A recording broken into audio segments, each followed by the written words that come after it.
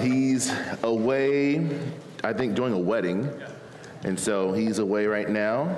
And so happy Father's Day to y'all. We're not going to do a Father's Day message. So fathers, maybe you feel like you're off the break. But I do believe this portion in Acts, it obviously fits the fathers. It's scripture, so it applies to you and the ways that you can encourage your family to serve the Lord, love the Lord, all those things is within, I believe, our portion of Acts where we are. So we're going to be at Acts chapter 5, verses 17 through 26. And I'll read that portion, and then we'll just go on with the sermon. But the high priest rose up, and all who were with him, that is, the party of the Sadducees, and filled with jealousy, they arrested the apostles and put them in the public prison. But during the night, an angel of the Lord opened the prison doors and brought them out and said, "Go and stand in the temple and speak to the people all the words of this life." And when they heard this, they entered the temple at daybreak and began to teach. Now when the high priest came and those who were with him, they called together the council and all the senate of the people of Israel and sent to the prison to have them brought. But when the officers came, they did not find them in the prison, so they returned and reported, "We found the prison securely locked and the guards standing at the doors, but when we opened them, we found no one inside." Now when the captain of the temple and the chief priests heard these words, they were greatly perplexed about them, wondering what this would come to. And someone came and told them, "Look, the men whom you put in prison are standing in the temple teaching the people." Then the captain with the officers went and brought them, but not by force, for they were afraid of being stoned by the people. Acts chapter 5, verse 17 through 26. You know, this is an incredible word. It's a historical text as we get to, this is just what happened during this time period. This isn't like Jesus' words are being said. This is just the historical, this is what took place during this time. And I think it's easy to kind of just go over and, oh, okay, that's nice, this just happened, move on. As if you were in prison and then all of a sudden you were actually taken out of prison, it would be like, oh, that was just no big deal. That would be huge in your mind, how God orchestrates those things. And so you want to look at the important, like the people, the disciples, the Sadducees, the Jewish leaders, and the military there, places, Jerusalem, because they go to the temple and they begin to teach. Would you go back and teach if you were arrested? And then you're like, oh, let me get back in the temple. Well, that's what they were told to do, so that's what they did. So you have events and dates from the past, historical texts, and informational texts. You learn what happened and why it happened. We learn in this passage that the disciples have been arrested by the Jewish leadership, the Sadducees, who were filled with jealousy, and an angel of the Lord opened the prison doors and told them to go into the temple and preach the words of this life. Tell them about Jesus. They obey the leaders, go back to the courthouse, and are wondering what in the world happened to these arrested disciples. And when they send them to the jail, and they're told they aren't there. Now that must have been a trip. You know I arrested these guys. What do you mean they're not there? This is not good, because I think the pastor from 2 weeks ago said, like, the reality is this. If they wanted to squash the whole thing of just, our faith, they could have just said, here's the dead body. Shut up. We killed him. He's in the tomb. Here's his decomposed body. But they didn't have a body because he wasn't there, right?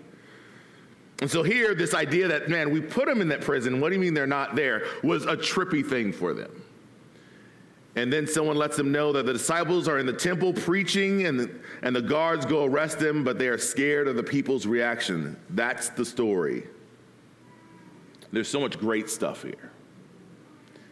I would love to tell you every time you represent Jesus that you will get out of danger, but that's just not true. You don't see it in this text. This text says, hey, God's going to make a way. But you see it in a couple chapters over in Acts 7 where the first martyr Stephen is killed. There's a growing resentment towards those that represent Jesus in Acts 5 by the power structure of the day.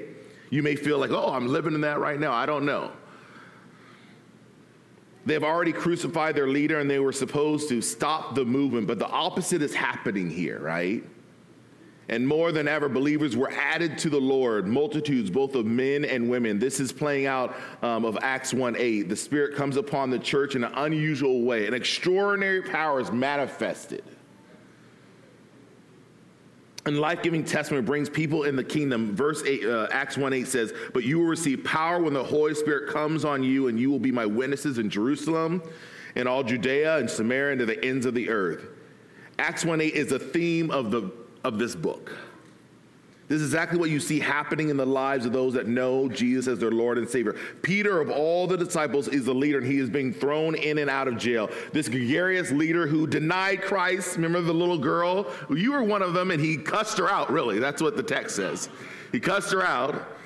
And now he's unashamed of Jesus. And you see this really with his life overall. When he was with Jesus, remember, he goes after the guard. You want to mess with Jesus? He cuts the dude's ear off. I'm sure he wasn't aiming for the ear, but he cuts the ear off. You know, oh, what? Jesus where? Oh, I'm going to walk on water and get to Jesus. And you go, oh, he started drowning. But he got out of the boat and started walking on water. I wouldn't have done that. I would have been like, let me save myself in the boat. And so Peter here, because he has encountered the Holy Spirit, he's filled with the Spirit of God, he's a new person on the scene. This is more like Peter who cuts the guard's ear off, what I said. Peter is now focused. He's encountered the Holy Spirit, and he's a focused individual. The book is about spiritual power and witness and the new life gathered into churches spreading out from Jerusalem to Judea to Samaria to the ends of the earth. And this reason, this is what is so relevant for us, is that we still live in Acts 1:8. The witness to Jesus Christ has not been completed at the ends of the earth. And therefore, the story of the book of Acts, the coming upon the Holy Spirit and receiving of power and bearing of life-giving witness, is still happening, where people open themselves to it and ask for it and wait in faith to be clothed with power from on high. That's why I love serving on the missions team to some degree, finding out what's happening, what God is doing around the world. But let's just make it real, you know, what is God doing on your block? You know, how is God using you to reach those around you? This is what Pastor John Piper says, he says, what I see in today's text is a lesson concerning the price and the preciousness of the spiritual power. This power that is for us today. I think it's easy to read texts like this and go, oh yeah, those disciples who were with Jesus, yeah, they just got, you know, that's for them. But this is really for us today. We're living outside of Acts 1:8. We are now the people we gather here. We've encountered the Holy Spirit. And so therefore, we now have the Spirit of the living God living inside of, who's empowering us to do great works. Verse 16 describes extraordinary power flowing through the hands of the apostles. All who came were being healed. The next two verses describe the price they had to pay for this power in three ways. The high priest rose up, and all who were with him, that is the party of the Sadducees, and filled with jealousy, they arrested the apostles and put them in the common prison. The price of spiritual power here is suffering. That's not what you always see on TV with the spiritual power. But that's the price that they're paying for spiritual power. So there's three kinds here: jealousy, accusations of false teaching, and what we might call carnal counter power. First, there was jealousy, verse 17. B, filled with jealousy, they arrested them. Power is a very dangerous thing, both for those who have it and for those who don't, but wish they did. The danger if you have it is pride, and the danger if you don't is jealousy, and both are based on bad mistakes. Pride is based on the mistakes that the power is ours, or that we in our own strength fulfill the conditions to get it.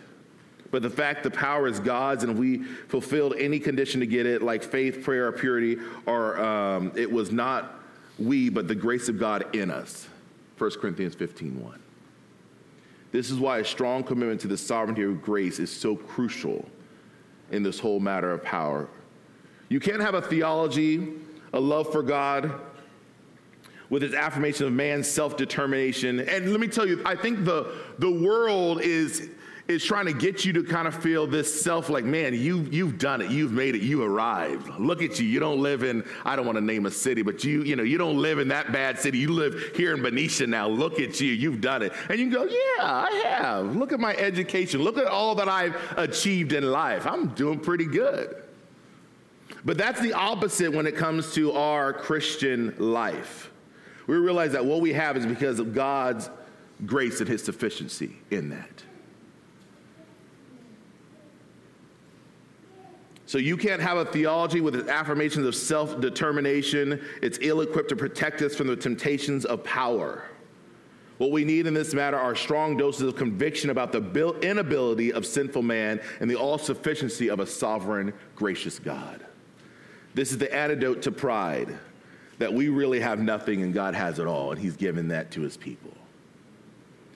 It's the antidote to jealousy too. Jealousy is not just the passion to have the power that someone else has. It's in itself, there may be nothing wrong with that, to want God's power in your life that you see in the life of another. Jealousy is the anger and the resentment that they have and you don't. So it's like when I look at my neighbor and I see all the cars in his front, I'm like, man, that's a nice Audi. Man, that's a nice Classic. Man, that's a nice Tundra. That, if I want them, like, he really shouldn't. I mean, he's kind of retired? What is with this guy? Like, I should really have that. That's where it starts going, look at yourself. Jealousy is the anger and the resentment that they have it and you don't. Jealousy doesn't just want to have what others has, it's you don't want them to have it. What is the root of this jealousy? The three things. First, lovelessness. 1 Corinthians 13:4. If you love one another, another person, you will rejoice if God gives them power, even if he doesn't give it to you. Second, faithlessness. If you have faith in the sovereign grace of God to give power according to his own divine wisdom, then you praise him for the times and ways of his outpouring, not question him and resent his choices. Again, it's the strong dose of God's sovereignty that would keep us back from the sin of jealousy. God knows what he is doing, and he is wise and good in giving the Spirit and power whenever he pleases. Faith may cry for it to come, but faith does not criticize God for when and where it comes. But there's a third root of jealousy, not just lovelessness and faithlessness, but also false doctrine, false teaching. Take the Sadducees, for example, in verse 17. They would have said, the issue is not love and faith, the issue is doctrine. These Christians are teaching the resurrection of Jesus and of his followers, and this is false. There is no resurrection. The reason we're angry is that Christians are doing works of power is that they are deceiving the people to believe what is not true. There's no resurrection, and these magic tricks or whatever they are doing are only leading the people astray. That's what they would have had an issue with. The second kind of suffering you will pay if God gives you spiritual power is accusations of false doctrine. You can see the reason the Sadducees are so worked up about the power of the Christians by looking at Acts 1-2. The priests and the captain of the temple and the Sadducees came upon them annoyed because they were teaching the people and claiming in Jesus the resurrection from the dead.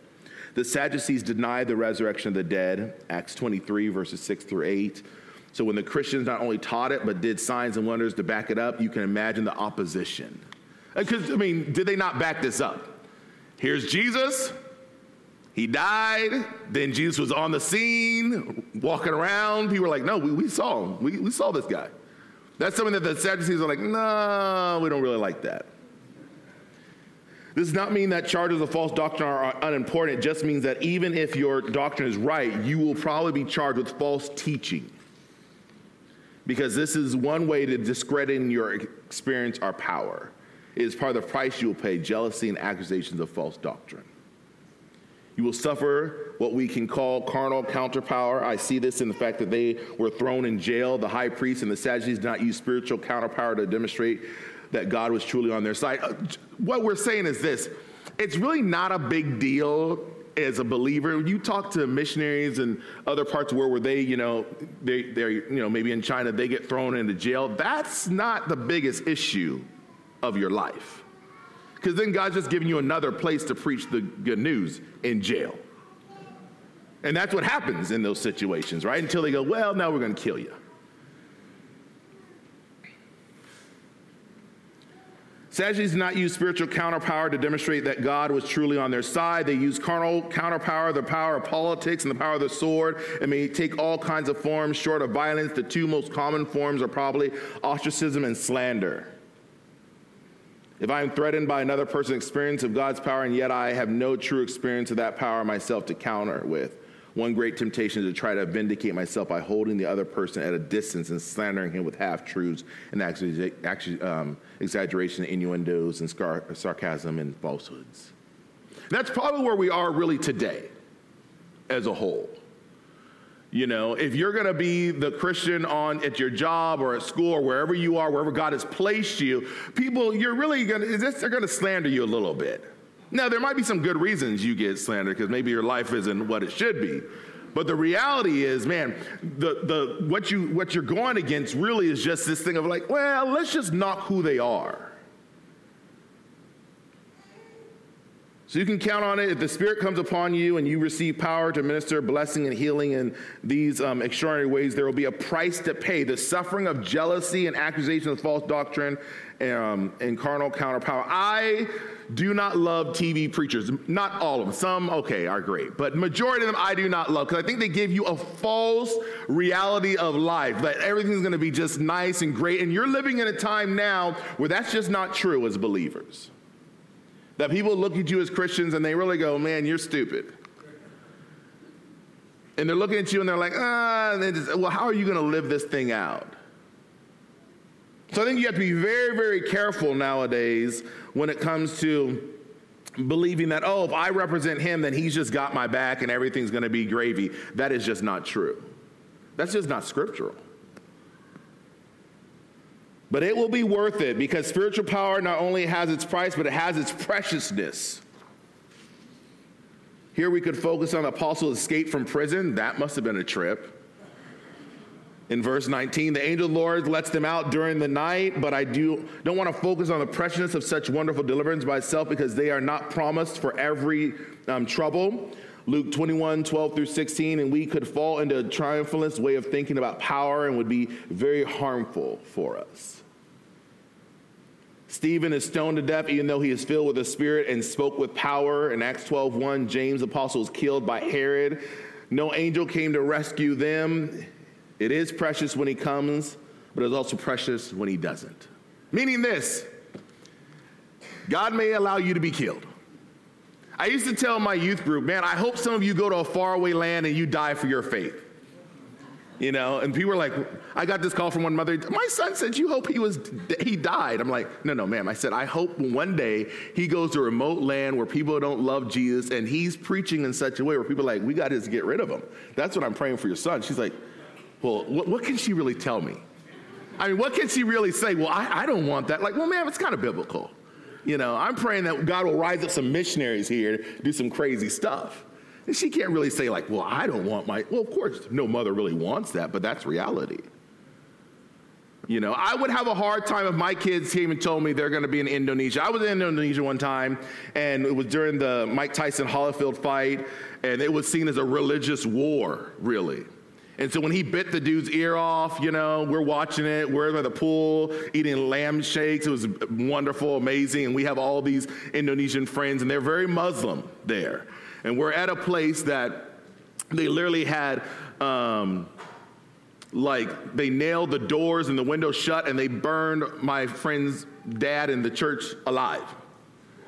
And so he's like, well, we're going to get to go back. And I'm like, oh, this is going to be interesting. So when they told us, they came back and said, hey, you can't leave the embassy because the country's in an uproar right now. I'm like, oh, this is it. They're going to storm the embassy, get me to my room right away. I mean, that was it. But that is the reality. I pray that is true for some of you. Some of you are young enough to go overseas and do something crazy for the Lord. Great. Some of you are young enough, or old enough too, I mean, hello, to just do something crazy right here in good old Benicia, where people will be looking at you like, what is wrong with these people?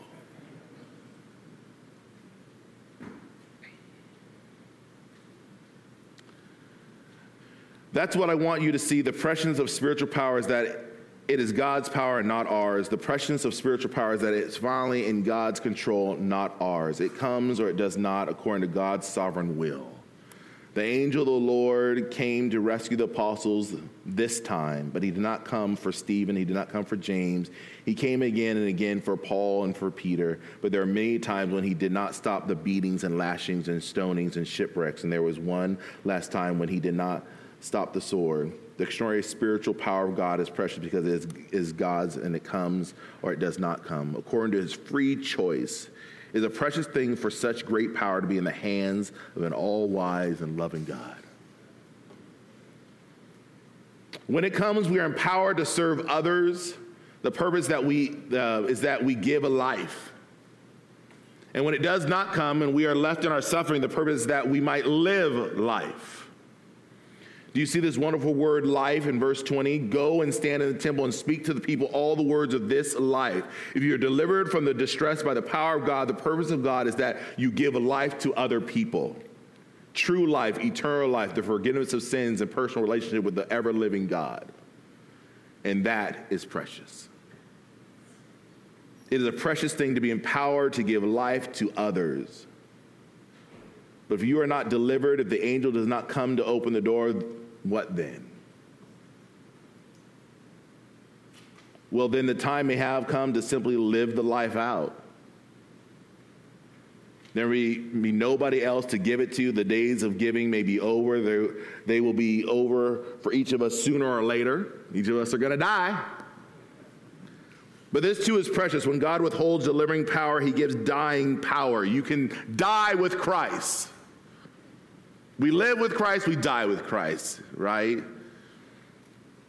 Peter said in his first letter that when you suffer for the name of Christ, the Spirit of glory and of God rests upon you.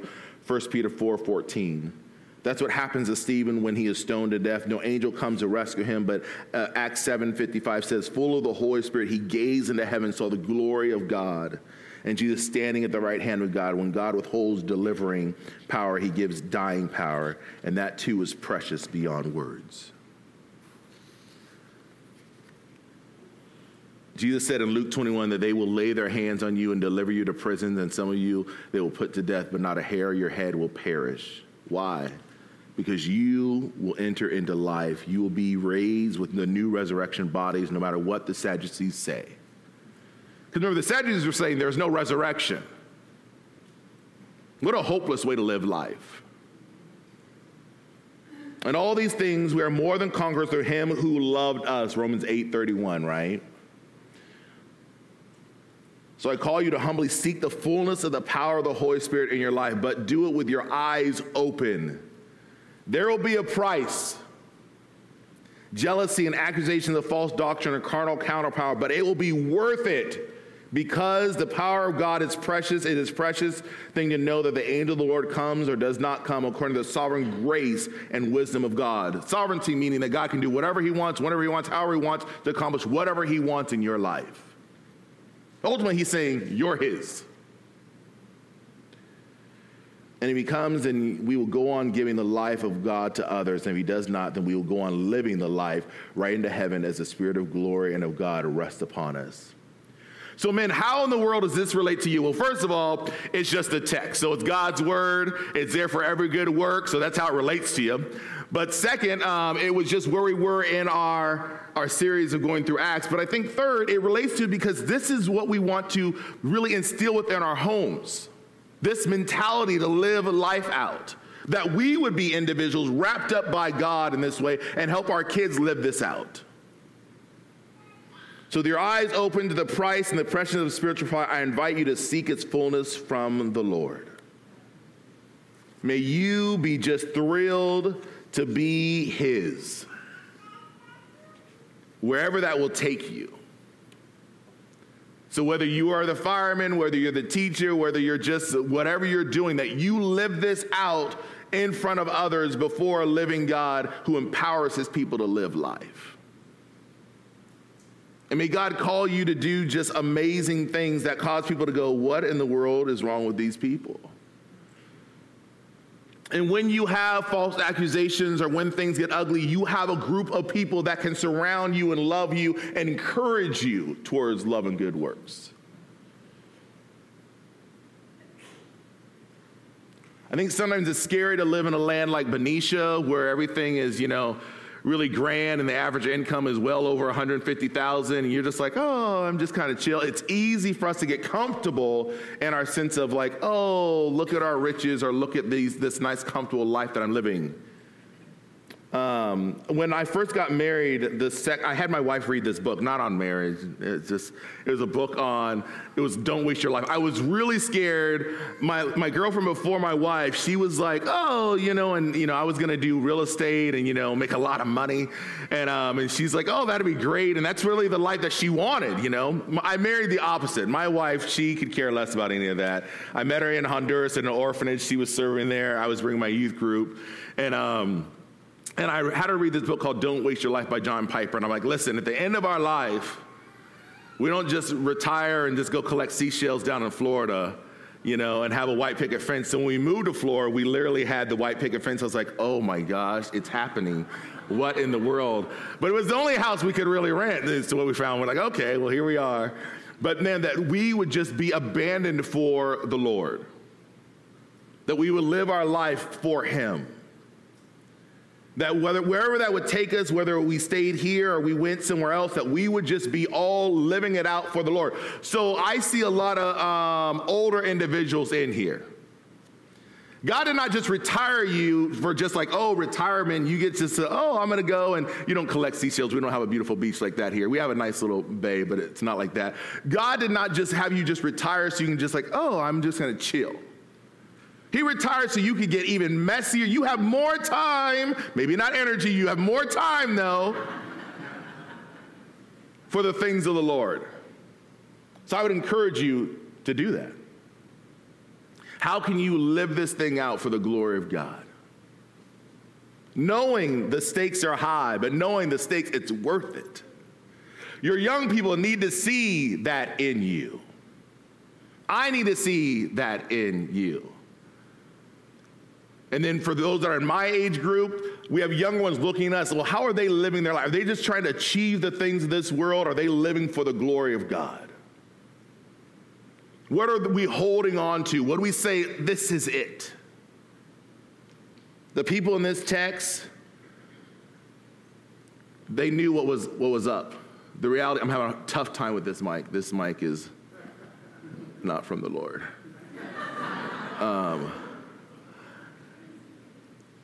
So with that, we will take communion. And remember his life. This is one of the things that he says, hey, do this as much as until I come in remembrance of me. I'm going to read 1 Corinthians chapter 11, verses 23 for our communion time.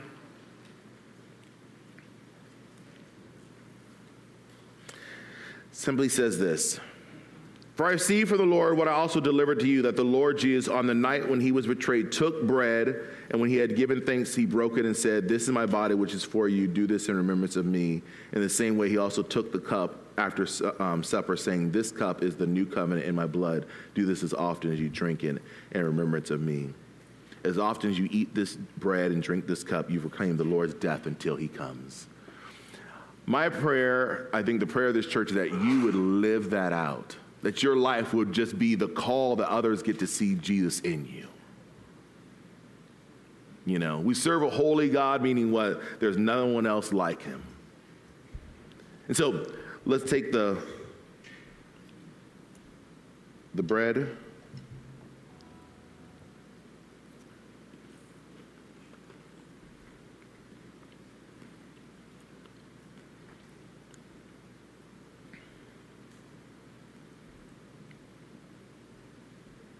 And then we'll take the cup.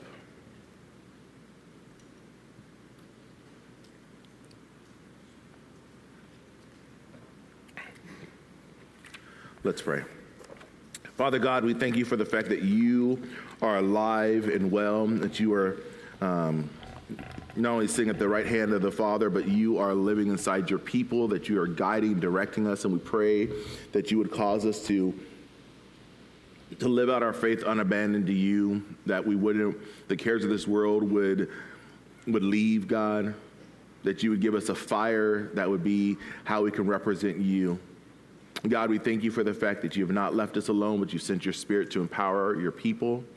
And so, Lord, we thank you for the time that we've had in your word. We thank you for the fact that you've given us your word, that able to give us life and life abundantly into its fullest. And we pray, Lord God, that you just continue to teach us, that you continue to help us to be the men and women and children that you called us to be. In your precious name we pray. Amen.